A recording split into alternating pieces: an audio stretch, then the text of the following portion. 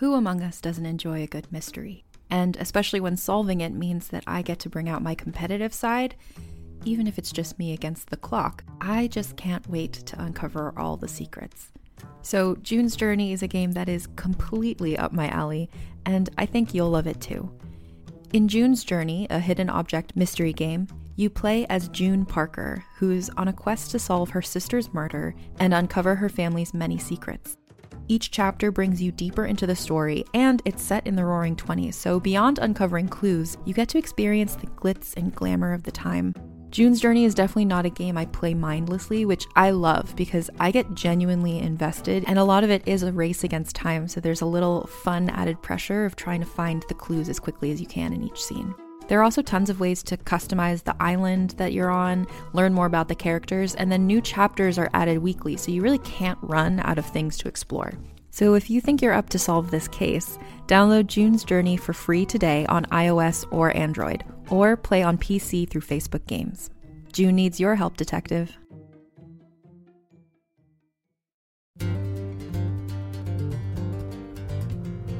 Sidewalk Audio and PatioBooks.com presents The Prince of Hazelandoak, a podcast novel by John Lenahan.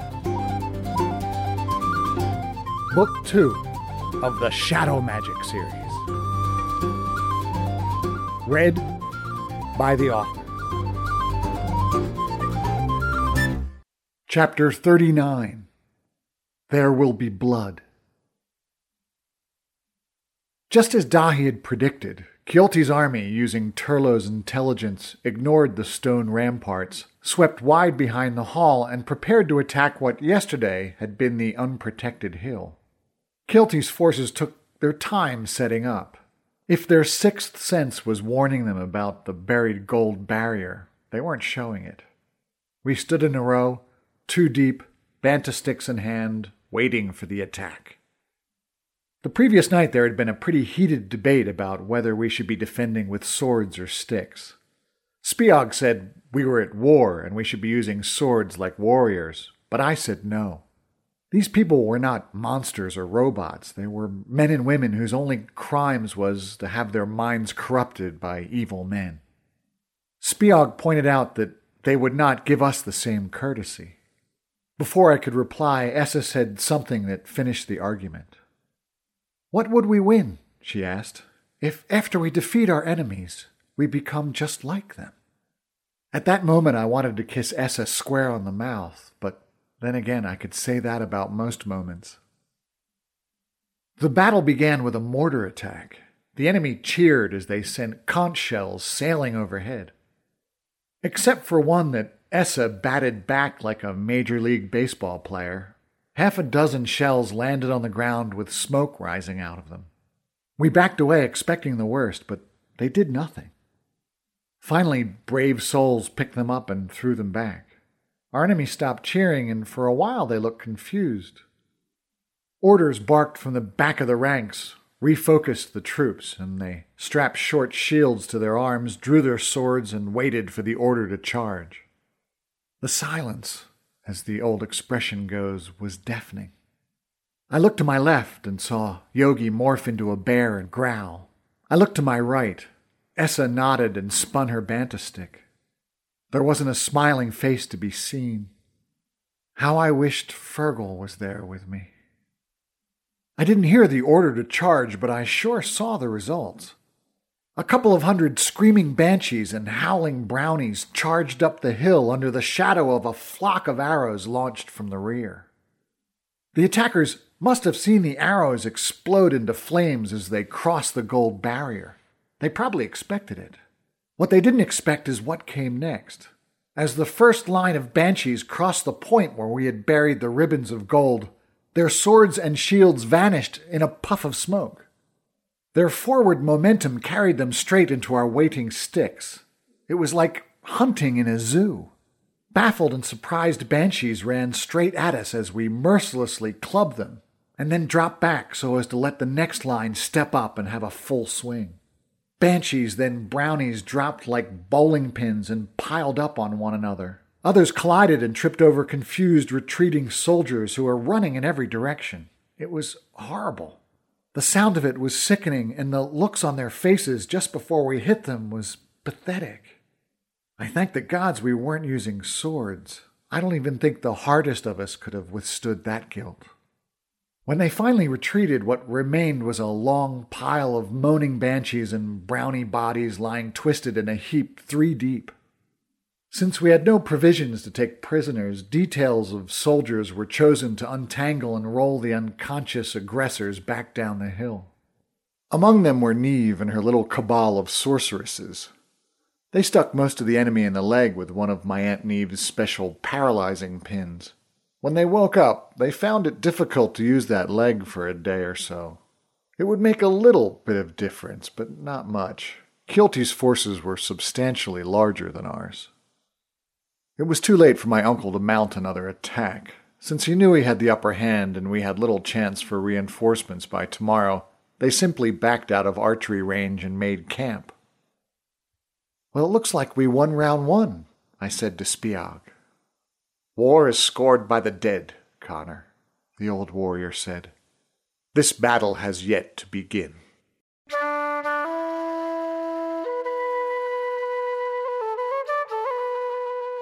I continued with my morale man job, dispensing pep talks as deemed necessary for a while, and then went to headquarters to check if I was needed or maybe get in a little nap. I caught my Aunt Neve by surprise, and she quickly turned away and wiped her eyes. "Are you okay?" I asked. She tried to put on a brave face, but at the last second she told the truth. Her voice wobbled as she said, "No," and sat down. That was an answer I wasn't ready for. Of all people, Neve was the last person I would have expected to crack under pressure. I sat on the arm of her chair and put my hand on her shoulder. "How did he die?" she asked, not looking at me. That question hit me like a slap. How should I answer that? How did Brendan die? If I was truthful, I would have told her that one of her own spells made him powerless to move while he was burned alive. But instead I said, it was instant and painless. He wouldn't have known what hit him. That seemed to do the job. She wiped her face, stood up, and said, "Right. We have a battle to prepare for, yes? Actually, I was hoping to have a kip. Do you think that's okay?" "Of course," she said as we gave each other a proper hug. "You may be our prince, but you are still just a fairy." I nodded and left for my tent. I understood what she meant, but it still didn't sound right. I willed myself not to dream, but that didn't work. Once again in dreamland, I zoomed to my father's side. I have to admit that even though I would never abandon my comrades, I would be lying if at that moment flying away to Castle Door wasn't what I truly wished I could do.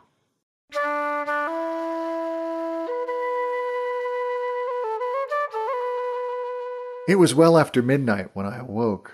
I walked to the battlements and found Spiag with a very short imp sorceress.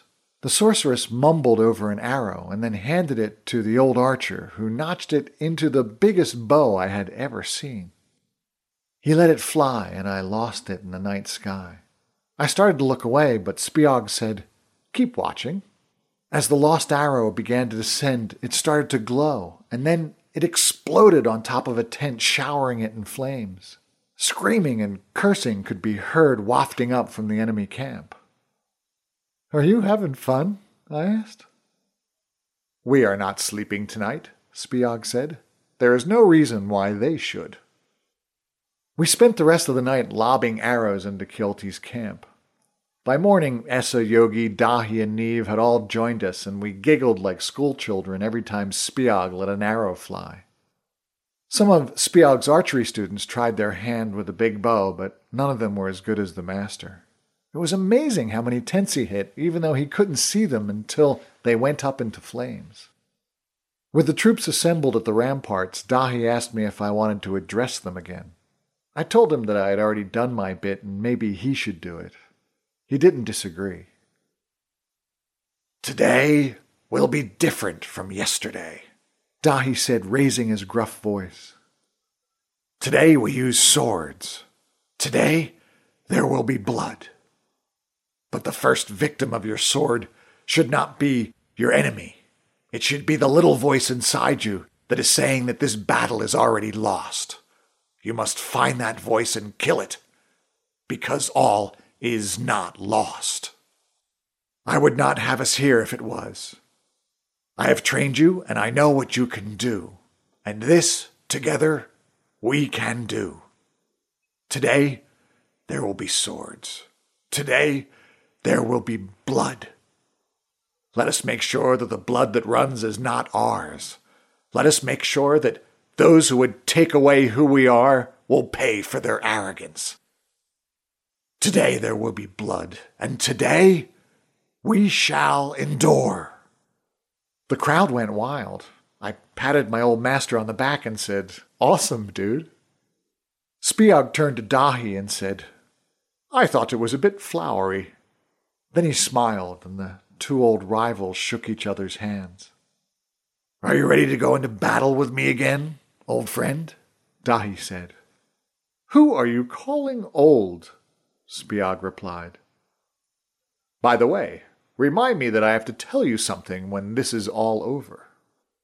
Dahi was just about to ask what when someone cried, Incoming! And the battle began.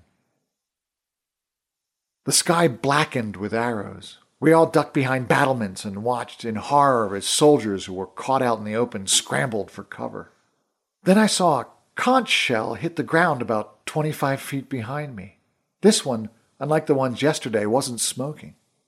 I peeped over the battlements, and seeing that there were no arrows in the way, I dashed over, intending to throw it back. I was no more than an arm's length away when I heard the ear-piercing sound and was instantly doubled up in pain. All around me, men dropped to the ground, pulling their knees up to their chests.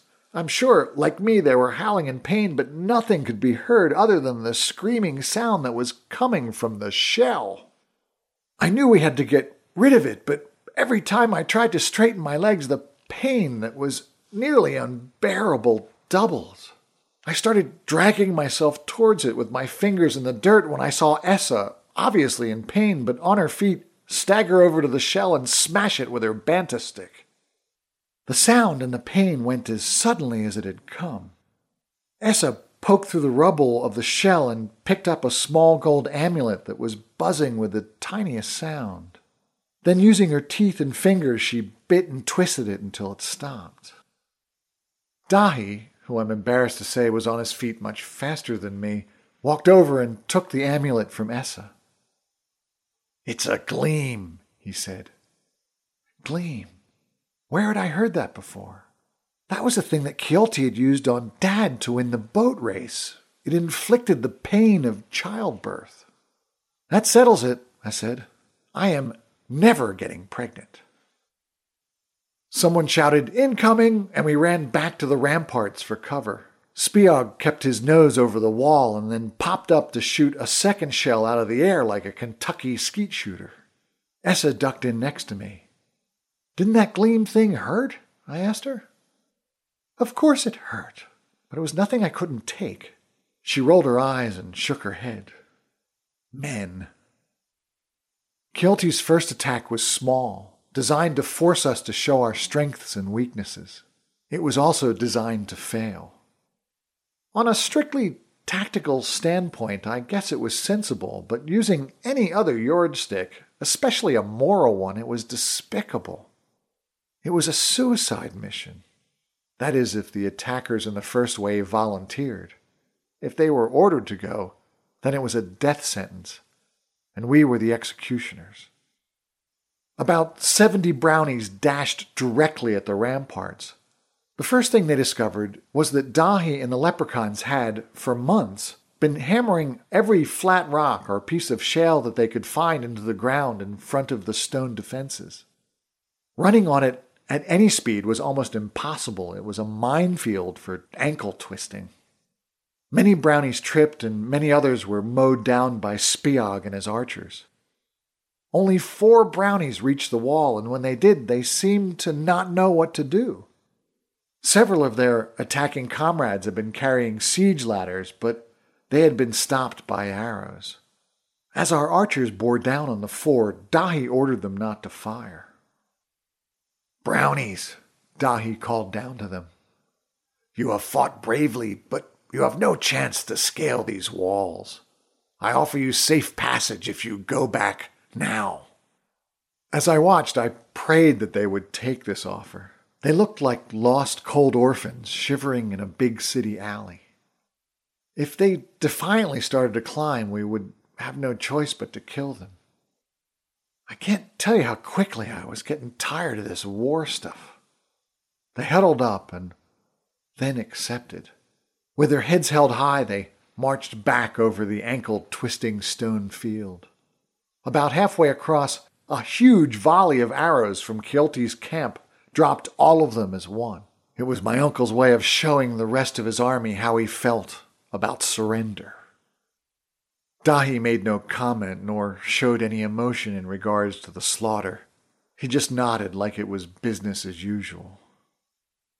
"Kealty and Turlo have learned all they need to know," the general said. "The next attack will be all of them." I stepped off my post in hopes of getting to the wash tent so I could splash some water on my face and maybe wash away some of the horror that I had just seen. Some of the horror that I had just been part of. I used a shortcut that brought me around the back of the tent, and there I found Spiag sitting with his back to a low ruined wall, his knees up and his face in his hands. I hesitated before I disturbed him. I hoped that when he removed his hands that they were not awash with tears. If Spiag broke under this pressure, what chance had the rest of us from surviving unscathed? But surviving unscathed was probably impossible anyway. "Are you okay?" I asked, crouching down to his level. He looked up. His eyes were clear but filled with a millennium's worth of sadness. "May the gods damn your uncle." "Yeah," I agreed. "And they'll have to get in line. There's a few of us around here who would like to damn him and do a bit more." "Those brownies." Spiag paused. On his face he wore the sorrow of a man searching through old painful memories. "Those brownies fought like the Feely. During that war, Maeve threw her Feely at us like they were toy soldiers that could later be just glued back together again." He shook his head and looked down. "How do they do it? How do these madmen get their followers to follow them with such suicidal abandon?" "I don't know, Master," I said. "I don't think we will ever know, but isn't that what makes us better than them?" He looked up, smiled at me, then stood, instantly regaining his innate heroic stance. "You have your grandmother's smile, you know. You must tell me about her sometime." "I will, when this is all over." He laughed to himself as he turned. "I might even do better than that." He jogged back to his post without giving me a chance to ask him what he meant. Back on the battlements, the sun rose to its zenith in a crystal-clear blue winter sky. The heat was welcome as it allowed us to believe that the sweat that was dripping down our backs was caused by the sun and not our jangling nerves. In Kealty's camp there could be heard orders being barked and bugly-sounding things being played as the army of the Banshees and the Brownies readied for their main offensive. Essa dropped in next to me. "Dahi thinks the attack will be soon," she said. "Are you ready?" "Born ready," I said automatically. As I scanned the horizon, I felt Essa reach down and entwine her fingers in mine. I looked at her. She was fierce and scary, and oh so achingly beautiful, all at the same time. She leaned in and kissed me. I placed my hands gently on her shoulder and pushed her back. "We're not going to die," I said. She turned away, looking out over the field, and then I felt her tense up like the strings of a tennis racket. She pointed to the edge of the rise. As I followed the line of her finger, I saw hundreds of screaming soldiers charge into view. "Tell that to them," she said as she drew her sword.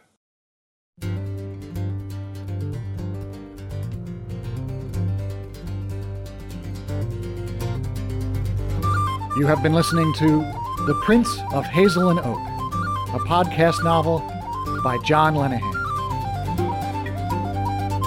Music gratefully provided by Lunasa. You can hear more of their fabulous music at www.lunasa.ie. That's LUNASA.IE.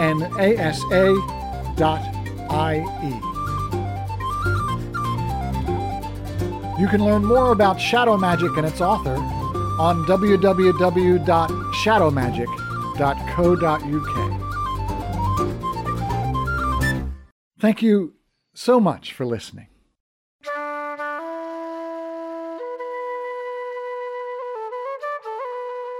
Shadow Magic, Book 1 of the series, is available from HarperCollins in paperback, EPUB, and Kindle formats.